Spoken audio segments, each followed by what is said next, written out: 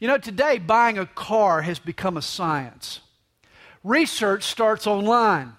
Consumer Reports, the Carfax, these are definite must-reads. And then once you select the car, you take it to your own mechanic for the 50-point inspection. You go over the possible purchase with a fine-tooth comb. And yet I can recall the day when purchasing a car required kicking some tires. You remember that? A buyer actually got out into the lot and physically looked at the cars. You circled the body and you peered at the engine and you performed a visible, tangible inspection. You might even kick a tire or two to see if it stayed bolted to the wheel. Today, the expression kicking the tires is synonymous with performing any kind of personal, hands-on inspection.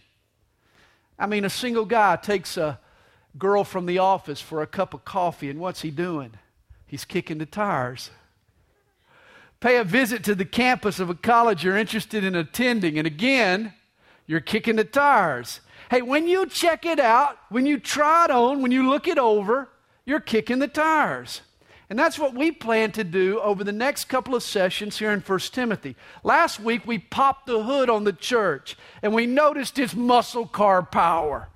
We are God's family. We are the church of the living God. We are the pillar and ground of the truth. The church is the most important entity on the planet. And Paul is instructing Timothy in this letter how to live and how to lead in the household of God. Paul writes to his young protege about calling and longevity and order and character and doctrine and function and kindness, all strategic topics. These are the underlying threads that we're going to be tackling in the weeks to come. But today and next time, we're going to do a once-over. We're going to kick a few tires. We're going to survey 3 chapters this morning, and we're going to learn what lies deeper. 1 Timothy begins, verse 1, chapter 1, Paul, an apostle of Jesus Christ, by the commandment of God our Savior, and the Lord Jesus Christ our hope. This term apostle, it means ambassador. We'll talk about the office of the apostle later, but the term refers to a man sent out as a representative. And this colored all that Paul was and did and said. He was always conscious that he represented realities bigger than himself. He represented God and the Lord Jesus and the gospel and the church and the grace of God. And when you represent these things, this is an important job. He writes to Timothy, a true son in the faith. Reminds me of little Billy, the pastor's 6-year-old son. At church, Billy would always introduce himself as Pastor Allen's son. One night, his mom suggested that he drop the Pastor Allen's son and be his own man. Introduce himself as just Billy Allen. Well, the next Sunday, a visitor asked Billy his name. And so following his mother's advice, he replied, "I'm Billy Allen." The man replied, "Billy Allen? Oh, you must be Pastor Allen's son." Billy answered, "Well, Dad says so, but Mom's not so sure." Hey, unlike Pastor Allen's wife, Paul had no qualms about advertising the father-son relationship he had with Timothy. According to Acts chapter 16, Timothy's natural father was not a believer. And though his mother Eunice and his grandma Lois were Christians and godly examples, listen, a mom's influence goes only so far. Here's the stats. Guys, pay attention. When a father is an active believer, that means that 75% of the time his kids become active believers. But when mom is the only active believer in the family, the odds for his kids following Jesus, they decrease to 15%. This means that the father factor is crucial in a kid's spiritual formation. This is why Eunice, she jumped for joy when Paul took her young son under his wing. He became a spiritual father to Timothy. And Timothy became Paul's faithful friend and troubleshooter. You'll see in the New Testament, he puts out fires for Paul in Corinth and in Thessalonica and in Philippi and in Ephesus. Timothy became quite a capable pastor himself. And Paul greets Timothy, "Grace, mercy, and peace from God our Father and Jesus Christ our Lord. You know, when Paul writes to the churches, he greets them grace and peace. But when he writes to pastors, he adds mercy. Why? Because we need a lot of it. I can tell you firsthand that a pastor's job is harder, and his responsibilities are greater, and his judgment will be stricter. That means he really needs mercy. Acts 19, Paul started the church there in Ephesus. It became a successful church. And when he moved on, he put Timothy in charge. And here he writes to Tim, "As I urged you when I went into Macedonia, remain in Ephesus." I mean, needless to say, Timothy had some big shoes to fill. Pastoring in the wake of Paul is like coaching after Bear Bryant or filling in for Billy Graham. And you'll notice Tim was a bit timid as you read this letter. He needed a holy nudge from time to time. Throughout the letter, Paul follows a pattern. He will urge Tim, and then he'll praise God. He'll challenge Timothy to press on by getting Timothy to look up. That's what we need sometimes. And the first thing Paul urges Timothy to do is to remain.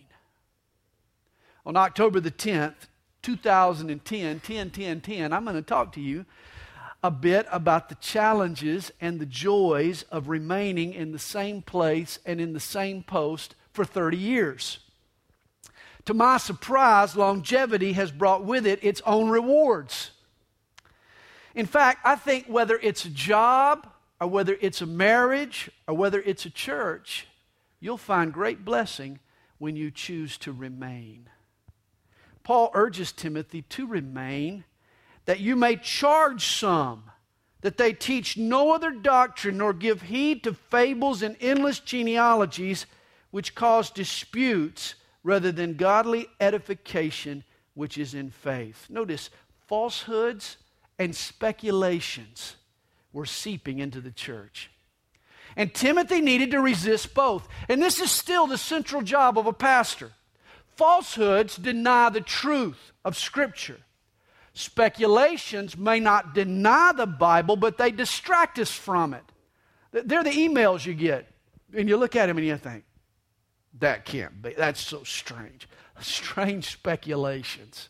They take believers down irrelevant rabbit trails.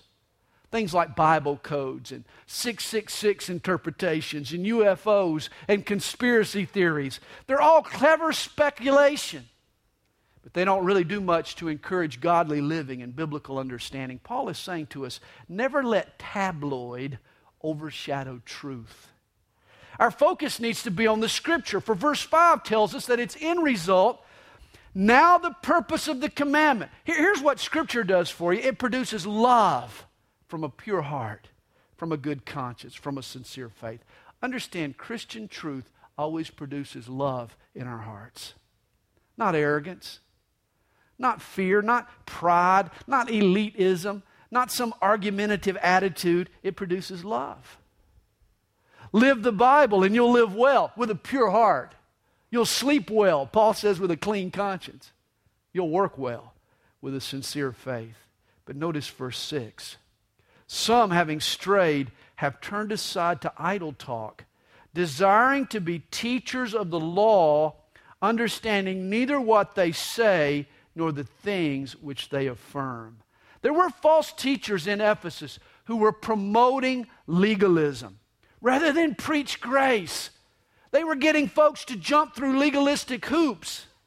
They had all kinds of rules and rituals and requirements that went far beyond the gospel's demand for simple faith. Ever heard of hula hoops? Well, beware of holy hoops.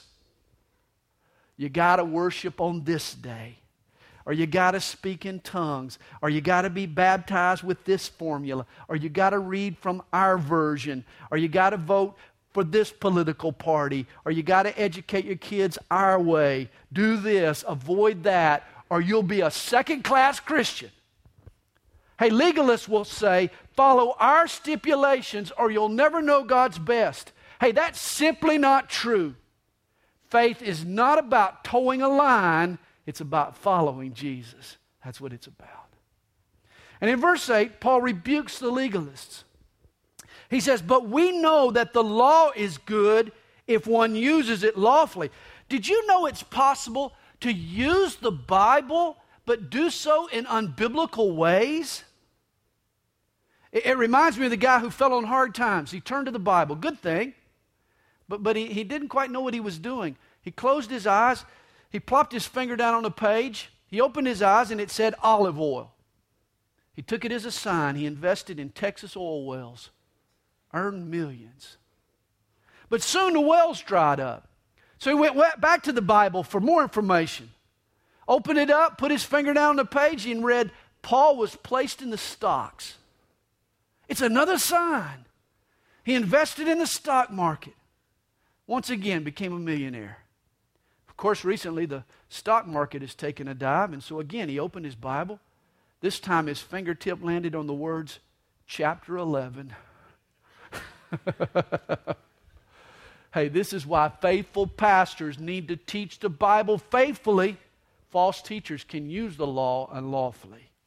And Paul comments on the correct use of the law in verse 9. He says, knowing this, that the law is not made for a righteous person, but for the lawless and insubordinate, the ungodly and for sinners, for the unholy and profane.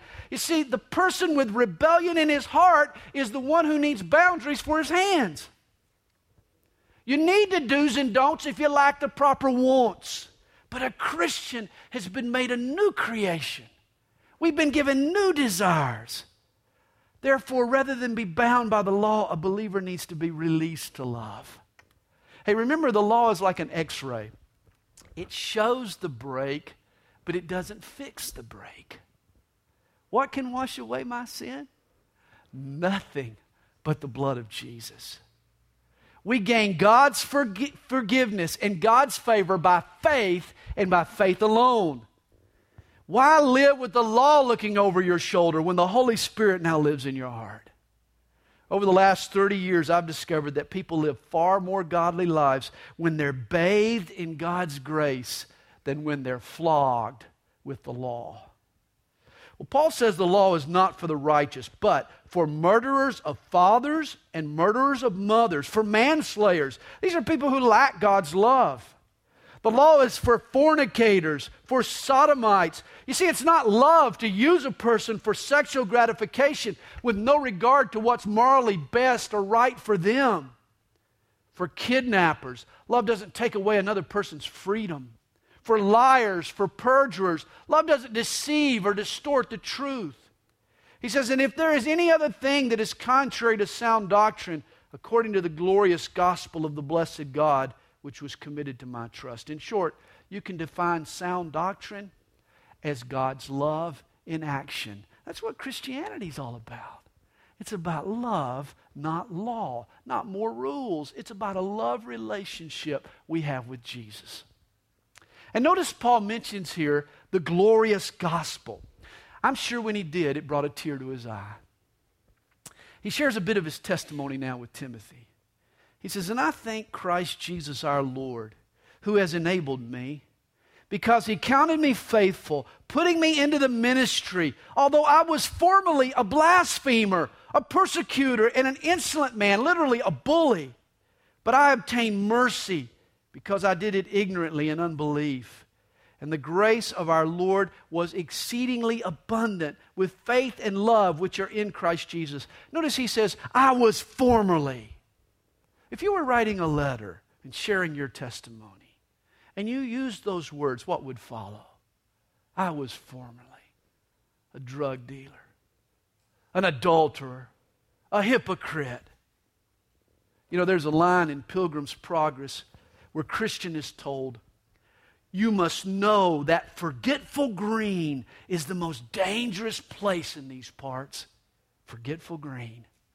That's that grassy bluff where you can relax and where you just sort of forget about who you were and what you were before you became a Christian. When you forget about what God saved you from, it's the place where you get bluffed.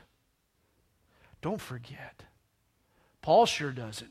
Verse 15, this is a faithful saying and worthy of all acceptance, that Christ Jesus came into the world to save sinners, of whom I am chief. In his former life, Paul hated Christ and he killed Christians. Now he says, I'm the chief of sinners. However, for this reason, I obtained mercy, that in me first Christ Jesus might show all long suffering as a pattern to those who are going to believe on him for everlasting life. You see, with Paul, God established this marvelous precedent. He found the meanest, vilest sinner on the block. And on the Damascus off-ramp, he knocked Paul off his high horse with a bright light from heaven. He reached as low as he could go. He turned the chief of sinners to prove that he can turn anyone.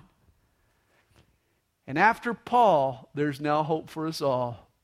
If the chief of sinners can get saved, you can too. And then Paul, how does he respond to this? He erupts in praise. He says, now to the King, eternal, immortal, invisible, to God who alone is wise, be honor and glory forever and ever. Amen. Why remain at your post? Why represent him well? Because the King is worthy. And as his pattern is, after his praise, he follows it up with a new challenge. Verse 18. This charge I commit to you, son Timothy, according to the prophecies previously made concerning you, that by them you may wage the good warfare, having faith and a good conscience, which some, having rejected concerning the faith, have suffered shipwreck, of whom are Hymenaeus and Alexander, whom I delivered to Satan, that they may learn not to blaspheme. You know, all wars have casualties, including the spiritual battle. And Paul mentions two men who suffered shipwreck in their faith. They denied the Lord. And they got the right foot of fellowship as a result. They got booted out of the body. You know, in my years as a pastor, this has only occurred a couple of times. And on those occasions, it was biblical and it was necessary. You know, we're going to talk much about church membership in the days ahead. Its safeguards, its privileges, and its obligations. And yet at times, the safeguards and the privileges have to be removed to remind a person of its obligations. Tough love even has a place in church life. Well, chapter 2 begins, therefore I exhort first of all that supplications, prayers, intercessions, and giving of thanks be made for all men. Now notice it's the church's job to pray. But for whom should we pray? Paul says, all men. And this has incredible implications. It means that no human on earth is outside the influence of your prayers. Do you understand that? God wouldn't have told us to pray for all men if there were some men for whom our prayers had no effect. This is why it's wrong to write anyone off. Never say, oh, God can't reach that person. Never say that. God says, pray for all men are within the reach of our prayers. He says, pray for all men, and especially kings and all who are in authority. Recall, Paul penned this letter while the most evil tyrant the world had ever seen sat on the throne in Rome. Emperor Nero was the kissing cousin of Adolf Hitler. Nero made Attila the Hun look like a babysitter. Nero was a nut, but not a nut who couldn't be cracked if the church chose to pray. Now I'm going to tell you, biblically speaking, you can criticize, you can disagree with President Obama, but not before you've prayed for him. Paul tells us pray for those who are in authority. And how should we pray? Verse 2 outlines the church's political agenda. Here's what you can expect from your government. That we may lead a quiet and peaceable life in all godliness and reverence. Now, in America, we get the right to vote, and tax breaks, and moral laws, but they're icing on the cake. Paul says just be thankful when government stays off your back and leaves you alone. If you're allowed just some peace and quiet to live a godly life, you need to be grateful. I think it's always helpful to remember the goal of the church isn't the Christianization of institutions, but the evangelization of individuals. Hey, pray for government to just stay out of our lives so that we can share our faith freely and we can live a godly life. Verse 3 tells us, "For this is good and acceptable in the sight of God our Savior, who desires all men to be saved." God desires all men to be saved and to come to the knowledge of the truth. You know, some people think that God targets a few people, the elect, for salvation. But that's foreign to the New Testament. It's the Marines that want a few good men. God wants all men to be saved. And He's appointed a middleman to broker salvation. For there is one God and one mediator between God and men. Who? The man, Christ Jesus. If you want your sins forgiven, if you want to know the Almighty God, then neither Buddha, nor Muhammad, nor Moses, nor Mary, nor Oprah are any help to you at all. There's one mediator and only one. He's the man, Christ Jesus. And here's why Jesus can broker your salvation. Because, Paul says, He gave Himself a ransom for all. Remember, Jesus died not as a criminal or as a victim or as a political pawn, but as a ransom. It was His sinless blood. That was the price required for our sinful life. Jesus is the ransom that God paid for all the sins of all mankind. And now Paul points to Jesus. Paul was a Pharisee in love with the rules of Judaism, but he had given up religion. Why? Because Jesus gave Himself a ransom to be testified in due time, Paul says, for which I was appointed a preacher and an apostle, and I am speaking the truth of Christ and not lying, a teacher of the Gentiles in faith and truth. Paul says, I now preach a gospel I once persecuted. Amazing grace. Now, Paul has been talking about all men. But all men, hopefully you've noticed this, come in two varieties, male and female. And in the last half of chapter 2, Paul instructs both men and women regarding their specific roles in church life. He says to men, I desire therefore that the men pray everywhere. Now I'm sure he wants women to pray, but here he makes special mention of the men. For men are called to lead, and good leaders are praying leaders. Men should pray lifting up holy hands, Paul says, without wrath and doubting. You know, stick a gun in my face and what happens to my prayers? I mean my hands. Stick a gun in my face, what happens to my hands? They shoot straight up. I surrender. And that's good for men. It's good for men to surrender. When a man prays, he's bowing his life to God, and that's good for men. Verse 9 is a word to women. In like manner also, that the women adorn themselves in modest apparel, with propriety and moderation, not with braided hair or gold or pearls or costly clothing, but which is proper for women professing godliness with good works. This past Friday night I went down and watched Northside Columbus play football. Why? Because my daughter Natalie is the cheerleading coach. And so I went down and her cheerleaders did a couple of my favorite cheers for me, and we had a lot of fun and all. And it just brought back all kinds of memories. And I can remember teaching my daughter, I said it over and over again, honey, you can dress mod, but dress modest. Be mod, but be modest. You can look cool without giving guys an opportunity to drool. Once I saw a teenage girl, she had this t-shirt on. It read, modest is hottest. I agree. Rather than dress to draw attention to your curves and your cleavage, ladies, a Christian gal, she dresses to highlight her inner beauty, her spirit. Here's a theme for the next Project Runway. Mod but modest. Don't hold your breath. Well, verse 11, Paul says, let a woman learn in silence with all submission.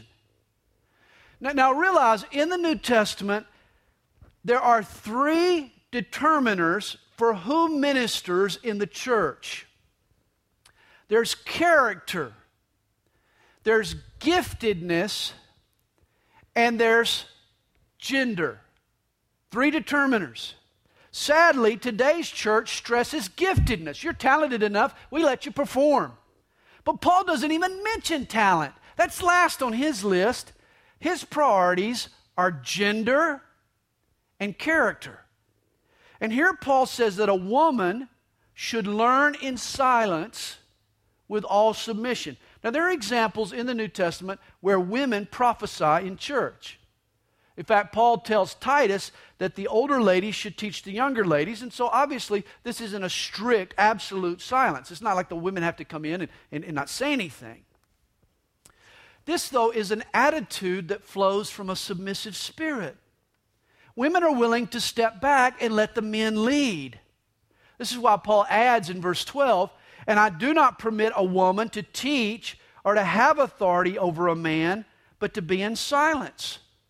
You see, women have to step back and let the men lead, because if you don't do that, ladies, we'll never lead. We'll let you do it. We'll go fishing.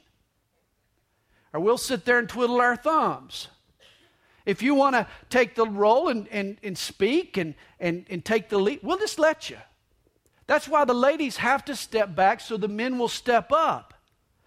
In the church and in the home, here's the biblical mandate. In the church and in the home, the man is to lead and hold authority, while the woman is to support and to follow. Men and women are equal before God in righteousness and in worth, but they have different roles to play in the church and in the home. Now, the word here in verse 11, submission, it means to rank under. Everyone who has ever served in the... How many military people here? Everybody who's ever served in the military has met someone of a higher rank that you thought was stupid. That you thought had lesser smarts and lesser skills than you, but because of military order, you submitted. And this is what God asks of the females in the fellowship. Men are called to lead, not because they're better, but because they're called. They're called by God to do so. Men are called to assume the role of Jesus and lovingly lead. Ladies are commanded to act like the church and willingly follow. God wants both sexes to complement each other, not compete with one another. And please don't buy into the dribble that these roles were only applicable to the Oriental culture of the first century and don't apply today. Paul anticipates this argument in verses 13 and 14. He says that the biblical roles of male and female transcend culture. Why? Because he traces them all the way back to creation, to the very first couple. That applies to all of us. He says, "For Adam was formed first, then Eve. And Adam was not deceived.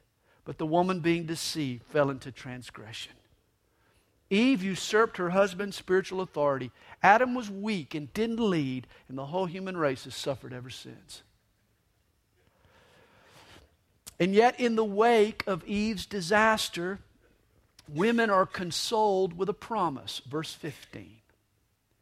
"Nevertheless, she will be saved in childbearing if they continue in faith, love, and holiness with self-control."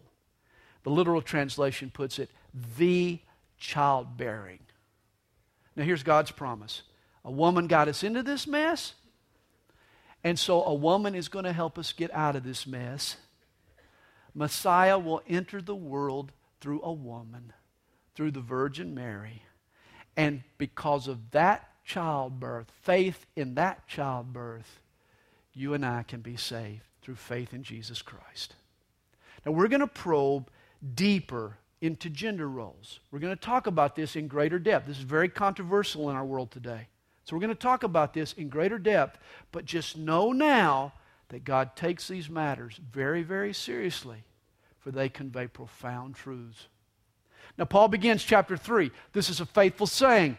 "If a man desires the position of a bishop, he desires a good work." The New Testament uses 3 titles for a leader: bishop, elder, and pastor. All 3 titles refer to the same person. Don't confuse them. And here Paul lists an elder's qualifications. And as we read through these traits, don't think of church leaders as sort of an elite band of Christian special forces. No, no, no. An elder is just a mature brother. He's just a mature believer. And so his specs are what spiritual maturity is going to look like for all of us. All Christians, hopefully, and eventually will emulate Paul's list. He begins, a bishop then must be blameless. What does that mean? That means just because a pastor preaches well, he can't be a crook. Or cuss at the umpire during the church softball games. Or hide from his creditors. He has to live in such a way that earns people's respect. Reminds me of the pastor who embezzled $25,000 from the church. One of the elders growled, "We need to find that guy and get him back here so he can work off what he owes us." He's missed the point. Hope you got that.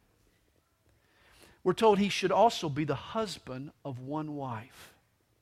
Not that he has to be married, and not that he can never be divorced, but rather at all times his focus is on one woman. He is a one-woman man. He's a man with room for only one woman in his head or in his bed. He's temperate. That's the opposite of having a temper. In other words, his emotions are in check. He's sober-minded or level-headed. He's a clear thinker, of good behavior, hospitable. He's able to teach. Maybe not the book of Revelation in 1 hour, but if you want to go to heaven, he can tell you. Not given to wine. An elder doesn't drink alcohol. Why? Because he might have to make a spur-of-the-moment decision, and he can't afford for his mind to just be a little cloudy. Not violent. Not greedy for money, but gentle, not quarrelsome, not covetous. One who rules his own house well, having his children in submission with all reverence. For if a man does not know how to rule his own house, how will he take care of the church of God? You see, you can neglect your wife and beat your kids and still be a pretty good doctor. But you can't be a good pastor. If you can't lead your own family, you got no business leading the family of God. And then he says, not a novice or a new Christian. And here's why. Lest being puffed up with pride, he fall into the same condemnation as the devil. Satan's problem was pride. You see, often a new believer, he wins a few early victories, and what happens? It goes straight to his frontal lobe. It goes right to his head. He thinks the power's in him. But he's wrong. And if he's a leader, when he falls, and he will, sadly, the innocent people nearby will go down with him. He says, verse 7 puts sort of a wrap on the elder's qualifications. He says, moreover, he must have a good testimony among those who are outside, lest he fall into reproach in the snare of the devil. Hey, the church today needs character, not more characters. Get too many of them. We're going to talk a lot in the days ahead about the importance of integrity in leadership. Now, Paul goes on and he discusses the qualifications now of a deacon. Verse 8. Likewise, deacons must be reverent, not double-tongued, not given to much wine, not greedy for money, holding the mystery of the faith with a pure conscience. But let these also first be tested, then let them serve as deacons, being found blameless. Paul recommends a probationary period for a prospective leader. Why? Because it takes time to observe the real caliber of a man. Verse 11 begins, likewise their wives. A literal translation simply puts it, women. And this either refers to a deacon's wife, or it could refer to a female deacon. The New Testament actually lists several deaconesses. See, deacon is a position of service, not authority. Thus, women served as deacons, and it brought a feminine touch to the ministry. Now, here Paul lists their character. She must be reverent, not slanderers, temperate, faithful in all things. In other words, she honors God, she monitors her emotions, and she especially controls her tongue. The literal Greek translation of the word slanderers, it's she-devil. She-devil. Don't let a she-devil get loose in the church. A woman with a wagging tongue can do devilish damage to a church. Verse 12 speaks again of the deacons. He says, let deacons be the husbands of one wife, ruling their children in their own houses well. For those who have served well as deacons obtain for themselves a good standing and great boldness in the faith which is in Christ Jesus. You remember Philip, Christianity's first missionary. Stephen, its first martyr, both started out as deacons. And then Paul tells Timothy in verse 14, "These things I write to you, though I hope to come to you shortly. But if I'm delayed, I write so that you may know how you ought to conduct yourself in the house of God." And this is what we're going to be talking about in the weeks to come. How to conduct ourselves in God's family, which is the church of the living God, the pillar and ground of the truth. You see, truth is like a house. It provides warm shelter, but that house rests on pillars and on footers and on posts. And in the same way, God's truth is supported by the church. Only the church teaches and loves God's truth. The church is the Bible's only caretaker. Here, the church is the only place you can go and find out what God has said. And then verse 16 sums it up. He says, "And without controversy, great is the mystery of godliness." He says that this godliness, it's like this beautiful, enchanting, mysterious woman that I've fallen in love with. In verse 16, Paul tries to capture her mystique. Why is the gospel like a woman? Why is the gospel so attractive? And he tells us why. He lists her attributes. God was manifested in the flesh. Think about it. The Ancient of Days became a child of time. The infinite was an infant. The gospel begins with wonder. Jesus was justified in the Spirit. The Holy Spirit did His miracles. Jesus was seen by angels. For 30 plus years, all the angels in the cosmos stopped what they were doing and gazed at Jesus' every move. They were amazed that God was now a man. He was preached among the Gentiles. This was an unexpected twist. The gospel was written by Jews, for Jews, to Jews, about Jews, but almost immediately the King of the Jews was preached among the Gentiles and then believed on in the world. A man who never traveled more than 100 miles from his hometown has become Lord in every corner of the planet. And then he was received up into glory. What began so inconspicuously there in the backwoods of Nazareth, in a Bethlehem stable, in the womb of a teenager, has now crescendoed in the clouds. The risen Lord has ascended to glory. And here's Paul's point. Check this out. Listen to me.